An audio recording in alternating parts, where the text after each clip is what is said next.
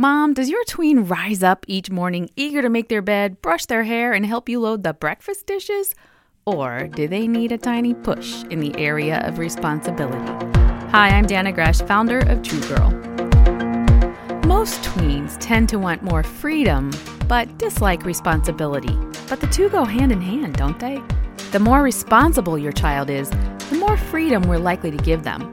It's important that your children be expected to accomplish certain tasks and to face consequences when they don't follow through on their responsibilities. If your son or daughter complains about their responsibilities, remind them that this is one way they prove that they're ready to handle bigger decisions and earn freedom. Someday, our kids will be in charge of many, many decisions, but for now, they must prove their readiness. Let's give them that opportunity to do just that. For more tips on how to raise your kids, go to danagresh.com.